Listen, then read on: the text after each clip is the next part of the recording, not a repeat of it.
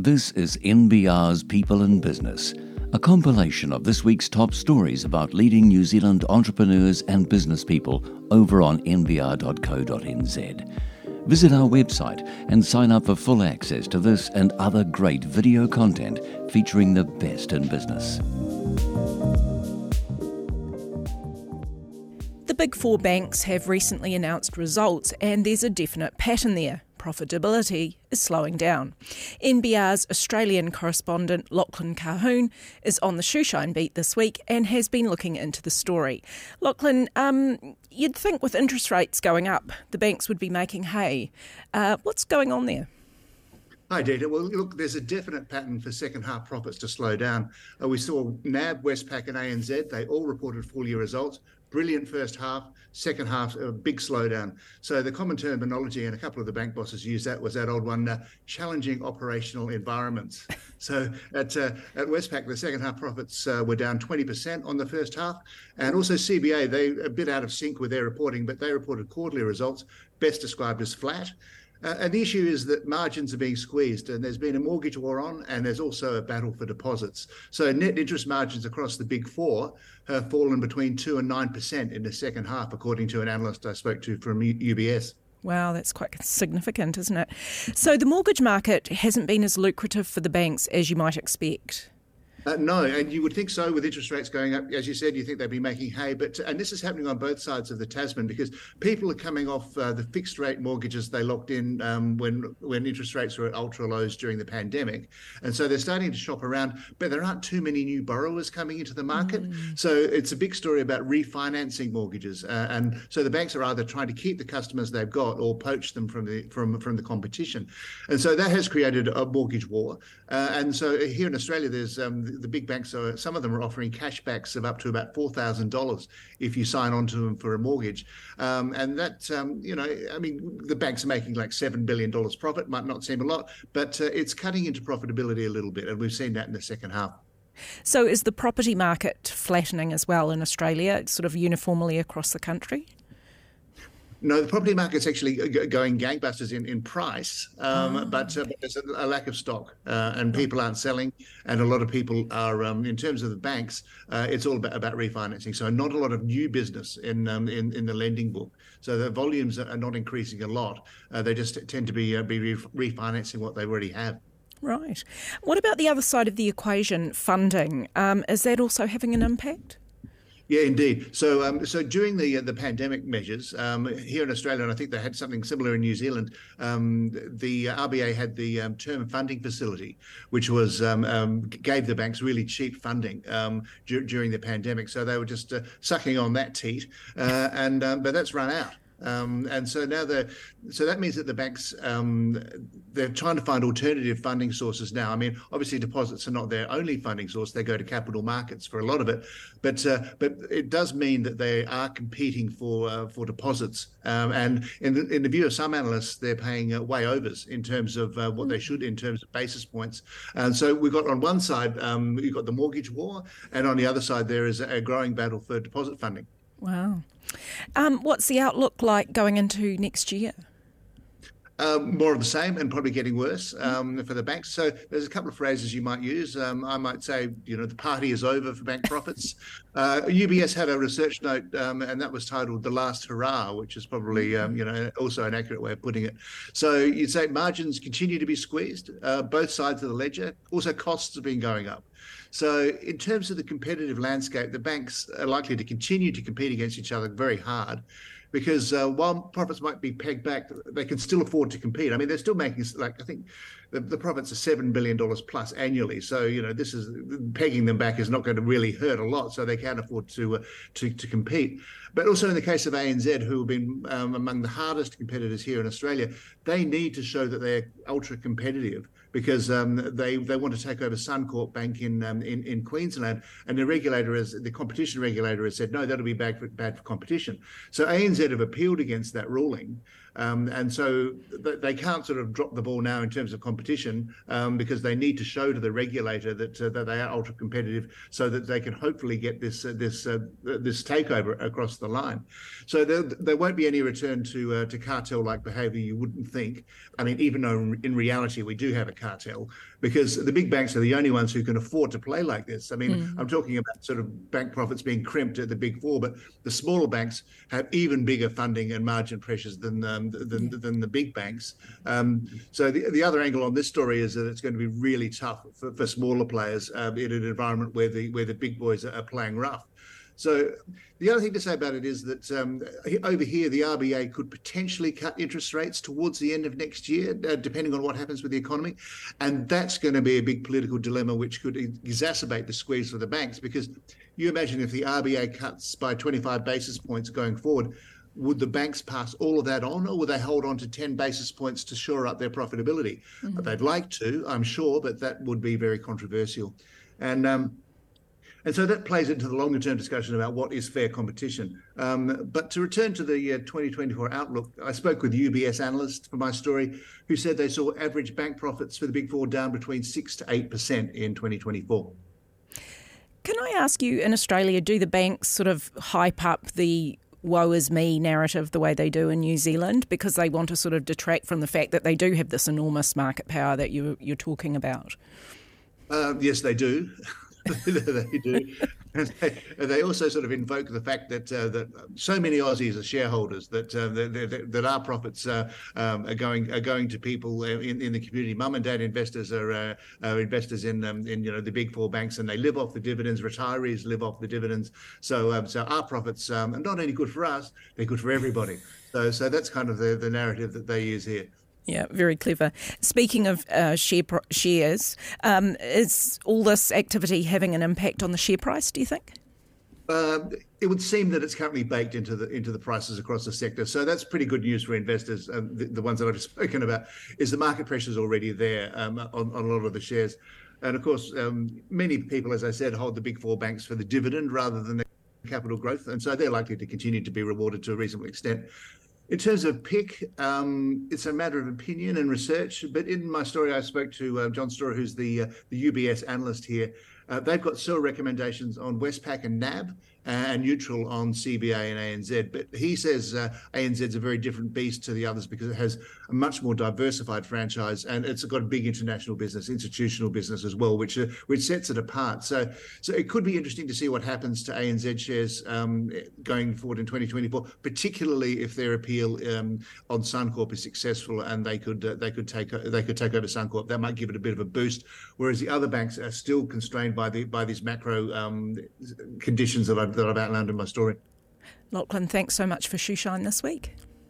Cheers, Dita. Thank you. NBR are offering a free trial to newcomers. See what all the fuss is about on our flagship website, nbr.co.nz.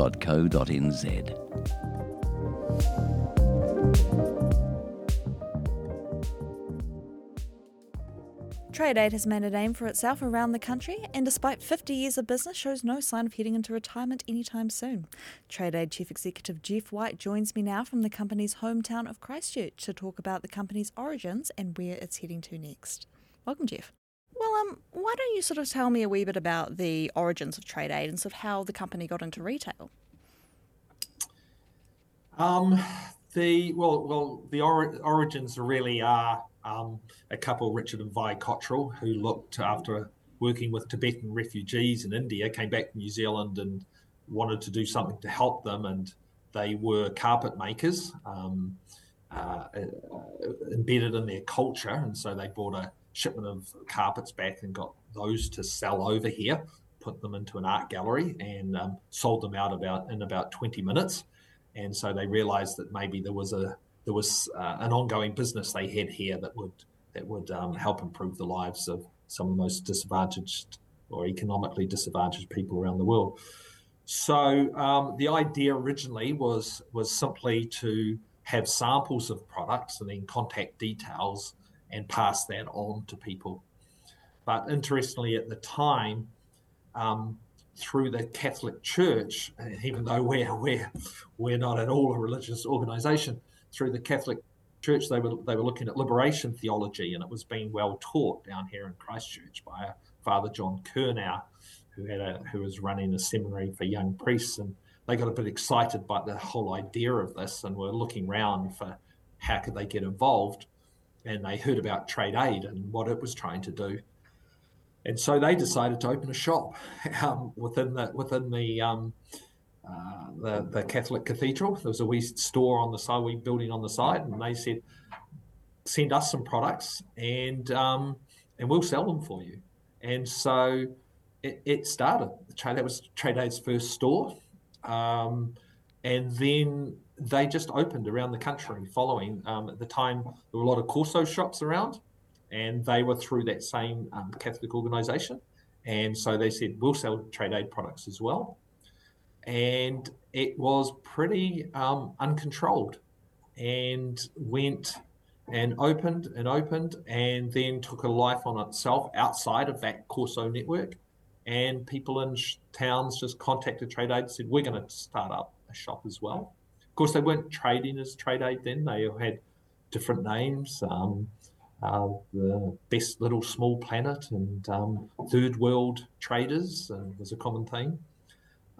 So these happened pretty haphazardly and outside the control of Trade Aid itself.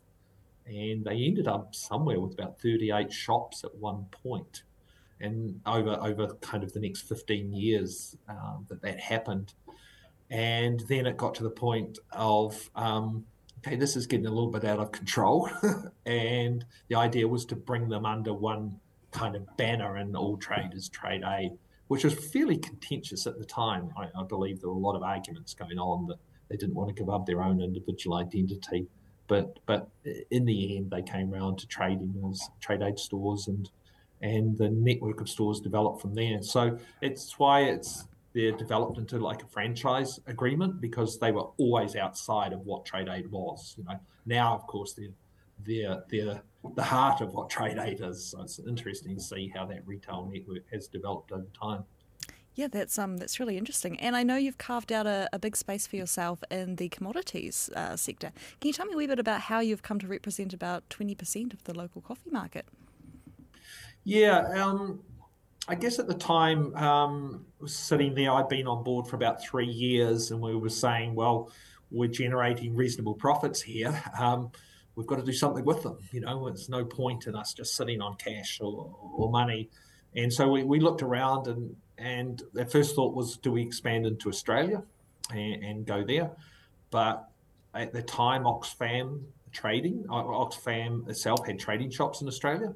So we decided, well, that wasn't too nice going over and interfering with their market. And I think that was just coming off the back of the Warehouse, who'd maybe tried to foray into Australia. It hadn't gone well. So our board was pretty nervous, saying, well, if they're not going to work, how are we going to make it work? And we'd always brought in a small amount of coffee, a very small amount of coffee. So we sort of talked amongst some of the staff. A couple of them, the staff here, were quite involved in the coffee business, and said we could bring in green beans and fair trade the coffee market. And so we decided to get into it, and we brought in 8 tons, our first order, which is half a container load, we found someone who'd sell us half a container load, which is a bit unusual. Usually you've got to buy a whole container. So but that was 2 years supply for us at that time. We had a small, tiny little business going with green of our own usage. And so I had sleepless nights over that one. I remember that quite clearly. I was almost traumatized by putting all this money into 2 years supply of green beans. But today that has grown to 1,800 tons. And as I said, that's about 20% of the total specialty coffee market. And specialty coffee market's everything except instant. So it's been a real success story for us. And where do you see the business sort of evolving to next? I think it's following that similar line to what we did in coffee, which is realising that we can't do it all ourselves. It's just not possible for us to hit the market on our own and grow into all the different areas. So it's really opening up our supply chains. We've got 75 trading partners in about 40, 45 countries around the world. And it's really opening those up to other businesses and facilitating that trade. I think that's clearly direction for us, and to I guess, sit in between and help people manage the relationship. One thing that I've discovered over this time is most businesses don't know how to have a really good relationship with their suppliers and what that looks like, and that is a full understanding of their situation, of their capabilities and their capacity, and then working so that both ends of that supply chain benefit from the supply chain. So I think that's a role that we'll play more often. And do you think TradeAid has been successful in both its mission and as a corporation? I think as a business, it's been successful. I think we can point to that, and we can see the growth in that. On its mission, no, because there's so much more still to do. We're sort of saying, what, seriously, we're 50 years old and we're still here. That was never the plan, and I would say it's got worse in the last couple of years. Whenever the financial pressure comes on, and we've seen through the pandemic, that the situation of the people that we're trading with has got a lot worse. They're in countries where there's no government support at all. You're locked down and there's no money coming in. And that's just set both individual people and their businesses way back quite a number of years. It's taken probably 10 years off the development that we saw with them through there. So I'd say that we've still got an awful lot of work to do. Well, thank you so much for your time. That's fine. Thank you very much, Kate.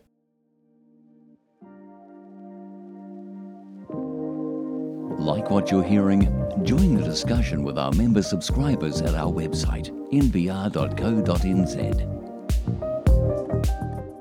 With us now is NBR's economics commentator, Christoph Schumacher. So, Christoph, you're feeling a little bit bored about New Zealand? Yes, in a way, because it's just sort of a limbo phase. We have a caretaker government, so not much is happening on that front. At the same time, inflation is going down, so we're happy about that, but it's not enough to make a big dent or make a big difference when we go to the supermarkets.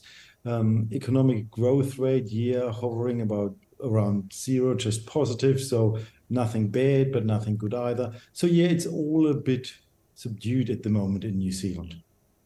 So the economy is performing a lot better than expected. As you say, inflation is slowly coming down, unemployment nudging higher. The Reserve Bank reviews the official cash rate this week, expecting no change.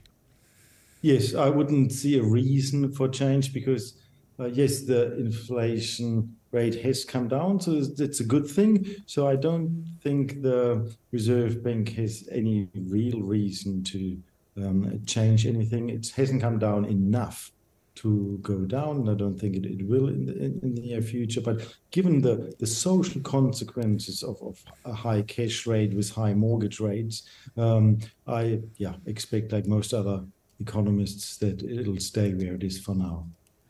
Do you expect them to change the track of the OCR at all? No, not really at the moment. Unless something unexpected happens, I think it's exactly that limbo phase as I described at the moment. Things are just moving along okay. Nothing too good, but nothing too bad either. So rates on hold all of 2024? Possibly. There are some indications that maybe if the economy picks up better and it becomes stronger and we see the inflation tracking in the right direction, more towards our target rate, that we might see a change maybe mid-24, but I don't think much is going to happen within the next 12 months, no. More broadly, when looking at New Zealand, what challenge do you throw down to Christopher Luxon about giving the economy a bit of a boost? The bigger issue for New Zealand at the moment is, of course, that China's economy is slowing down. And there are also some political issues, some larger crises in the world that China might get involved in. And given the reliance of New Zealand in terms of exports on China, there's always a danger that If the Chinese economy slows down, so will the New Zealand economy. So really there is an urge and a need to diversify our exports. And that's nothing new. That has been in the pipeline, in the discussions for years, for the outgoing government, for the current government. We are looking for other countries that would like our products that we can explore and expand our export markets. So that is one of the challenges. And Christopher Luxon has already identified this with India being a prime target. It has been proven difficult to get into India, especially dairy market. But that has been identified not only by Chris Luxon, but key government tried to expand further into India. So that's something that has been on the cards for quite some time. And maybe now the pressure is rising to make it a reality. The challenge is, though, how long will that take? And his aspirations to get something done in the first term may be a little bit overly optimistic. It will be overly optimistic. Yes, I entirely agree, because he's not the first prime minister who's tried to enter what has proven to be a difficult market. So yes, of course, as an incoming prime minister, you want results and you want them quickly. You want to show that you can make a difference, especially with something that has been part of the campaign as well. So there is some pressure, but yes, I also believe it's a bit optimistic. What could realistically be achieved in 3 years? Maybe some agreements that give some more access. We are not talking straight away of some form of free trade agreement or a wider area, but at least in some sectors, it might be good to get an agreement, to get it growing. Often those relationships develop over the years. You try a bit, if it works, you expand. And that has been the approach taken by Europe as well for many years now. So get some runs on the board, and I think that would be a good start. Looking more broadly at the world, you're saying those international pressures are still quite fragile. We're seeing ongoing conflict in Ukraine, in Gaza. How would you describe it at the moment? Yeah, the question for Kiwis is, of course, will that reach New Zealand? What will the impact be for us? Especially if there are conflicts in regions that are major oil producers. We have seen it when the Ukraine crisis started. Oil prices rose by 35%, and we could feel it at the pump. And it puts upward pressure on inflation, because if petrol goes up, all those transport costs increase, and that gets pushed on to the customer. Just think of supermarkets, the amount of product that gets transported on roads. So there was initially a fear that similar things might happen when the Middle Eastern crisis started, but it didn't. Yes, oil prices rose by about 4 to 5% overnight, but then dropped straight after that. Why? Because oil supply in that region is currently not really under threat. Yes, there is a risk, but output hasn't been reduced. So at the moment, there's very little danger and little risk that this will reach New Zealand anytime soon. What about on the ground where you are? It's a very, very different situation here, especially with Israel involved and the history Germany has. So it's a topic that, there's background, and it's very realistic, because I've seen here demonstrations almost every day. There are pro-Israel, anti-Israel demonstrations happening all the time in different cities here. So it's far more real here in Europe, especially in Germany, than it is, for example, in New Zealand. And that's resulting in spending cuts by businesses and households? Yes, actually, we do see a big, and the German government is in trouble as well, because they've been overspending. Germans now ask for the government to be more prudent. So similar things to what we've seen in New Zealand before. The current great coalition with Labour and the Greens has spent more than they probably should have. And currently the economy is slowing a bit down, and that is impacted by the crisis in the Middle East as well, yes. Christoph Schumacher, thanks for your time. You're most welcome.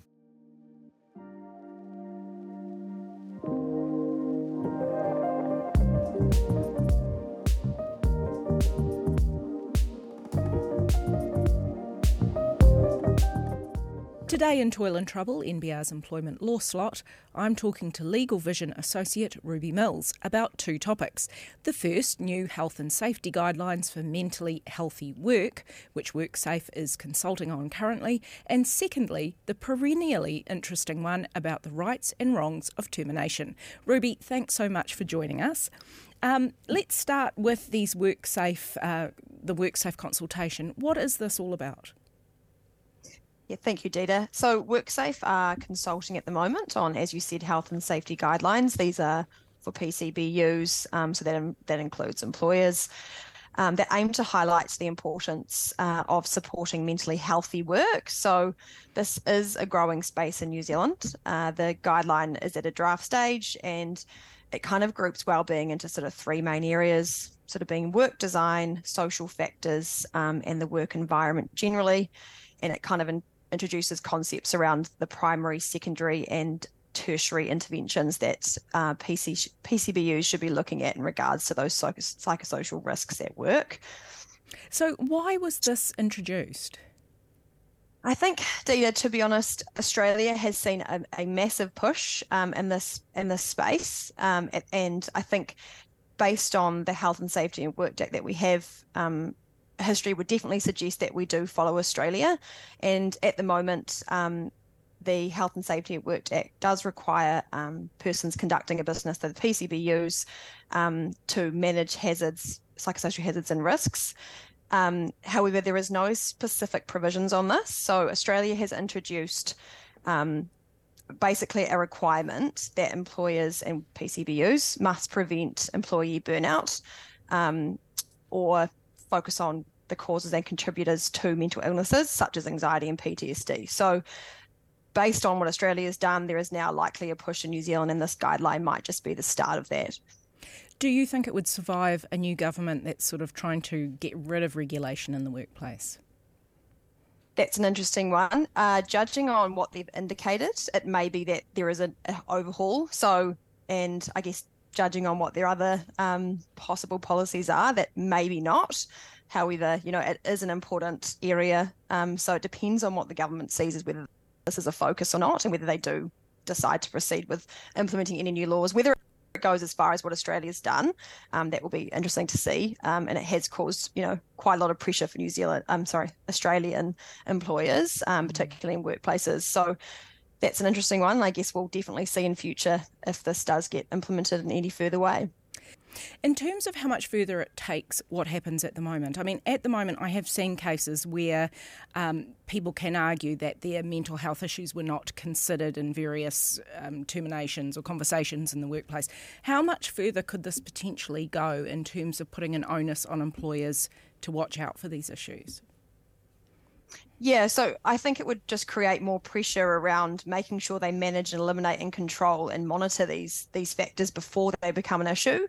I think particularly too, I think at the moment, generally when you hear psychosocial hazards, employers just think of bullying, possibly. And I think the new focus will be that it actually encompasses a much wider range of psychosocial hazards, and particularly a way of looking at managing these psychosocial hazards. So to answer your question, it may just introduce more focus for employers over and above what they already do in terms of how, the workplace, the makeup of the workplace and a whole multitude of factors can really affect a worker's well-being. And would this sort of come under the auspices of WorkSafe? So WorkSafe would watch for these for this to be enacted? Yes, I believe so. So it would be a focus of WorkSafe. It's already a focus of them at the moment, but judging on Australia, based on what they're doing, it may become a real area that they focus on. So I guess in the employment space, as you mentioned, it's already relevant. It's already a relevance that employers must sort of take on board, particularly if employers are looking to go through disciplinary processes or perhaps performance management processes. If mental health at the moment is raised, it's definitely a health and safety risk. These guidelines would just basically introduce more factors for them to consider. Would be more guidelines, so they do have more guidance on what they need to do to manage it, which does sort of bring in control measures. However, yes, it is definitely something that WorkSafe are likely to focus on. Wow, Very interesting. Okay, let's go to the case that you raised, and it's to do with unjustified dismissal, but I have to admit I find it quite a confusing case. So maybe you can enlighten me. Because, for example, he's claiming unjustified dismissal against a company that claims it didn't employ him, or wasn't employing him at the time. So can you just explain what happened there? Yep, no, totally. So this one here, he was employed originally by a company called Shipco. There was in a joint venture with a company called NGS. And the issue there, and that you've highlighted, is that it wasn't clear of who his employer was at the time he was dismissed. So the case points out that he was transferred to NGS. However, the employment agreement was never actually signed, but the basis of that was because there was an error. But the court ultimately held that the second entity, so NGS, was the employer. So that was who the grievance was essentially meant to be raised against, and that was based off the joint venture confusion, basically, of who the employer was. Right, but he was initially employed by Shipco, wasn't he? Correct. He was initially employed by Shipco, and then his role was transitioned to NGS after the venture, and his reporting director or his management changed, and that was really where the termination happened, and the confusion was, where he was, which controlling party essentially was the employer at the time, and ultimately that was found to be the second respondent, which was NGS. So the very first lesson off the bat is update the contract with your employee if they come under a different boss or a different company. Correct, especially after a joint venture. So if the ultimate entity changes, there is a process to go by where employees will shift possibly to a new entity, all of his leaves transferred and to the new entity, and then ultimately the court found that they were the employer. Right, but that wasn't the only mistake that was made in this case, wasn't it? Can you just explain what other mistakes were made? No, so essentially this case involved the employee walking into his new manager's office, and where he was presented with a record of settlement. He was told along the lines of, this isn't really working out, and that was the extent of his reasoning for termination. So the employee was confronted with the record of settlement. But prior to that, there was no disciplinary issues raised. There was no performance issues raised. However, sort of later on, his employer alluded to performance issues. However, these were not substantiated. And ultimately, there was just no grounds that the Employment Relations Authority found that there was absolutely no process followed. There was no substantive grounds either. And so the award in this was really the outcome of having such a poor process followed. How can a case like this tie up the Employment Relations Authority? This seems pretty cut and dry. I mean, they just didn't like this guy for whatever reason. It was never established. They went through the wrong process. They tried to get rid of him. Why couldn't that have been sorted out before it got to this point? Look, I think coming from an employment law perspective, sometimes you do have parties where they just do not want to negotiate. Particularly, sometimes you find that in the possibly the power imbalance. If NGS or Shipco, there was a bit of confusion as to who was the employer. So that may have been a focus in not settling the negotiations, that they ultimately needed a determination to decide that. And then secondly, just the negotiation power. I guess if you take a strong stance and you refuse to settle, that's essentially where you end up if you don't settle before the authority. Right. So from an employer's perspective, if you have an employee that you don't really like, you don't rate them, you think they're, underperforming or whatever, what's the process you go by unless they do something egregiously wrong? Yeah, so if you are not, in terms of there isn't really grounds in New Zealand for just not liking an employee. Unfortunately, that's part and parcel, but there is a fair process to be followed no matter which process you decide to take, whether it's performance or whether it's disciplinary. So those are the two avenues. Or of course there is options around redundancy or restructure, but that's kind of separate to performance or disciplinary. They're very separate processes, and it's really important that a process is followed no matter which option an employee wants to take, whether it's performance or disciplinary. And the court did point out here that minor flaws, they're not going to give rise to an unjustified dismissal if they're minor. However, in this case, it was so far from being fair and reasonable that the courts that really did award quite a substantial amount to this employee. And I think that's a good reminder. And often we have, there might be a commercial decision where, okay, it's more beneficial for us to perhaps terminate an employee without those substantive grounds and without a procedure being followed. But the ultimate outcome in this case was a sum of $130,000 around that being awarded. So it does make you question from the employer's perspective, what is worth doing, whether it is better to follow the fair process, or you do end up in this case being awarded a substantial amount towards the employee. And secondly, there was also punitive amount of, I think, $5,000 against the employer. Ruby, thank you so much for talking to NBR. Thank you, Dita. And that's been this week's People in Business. Thanks for listening.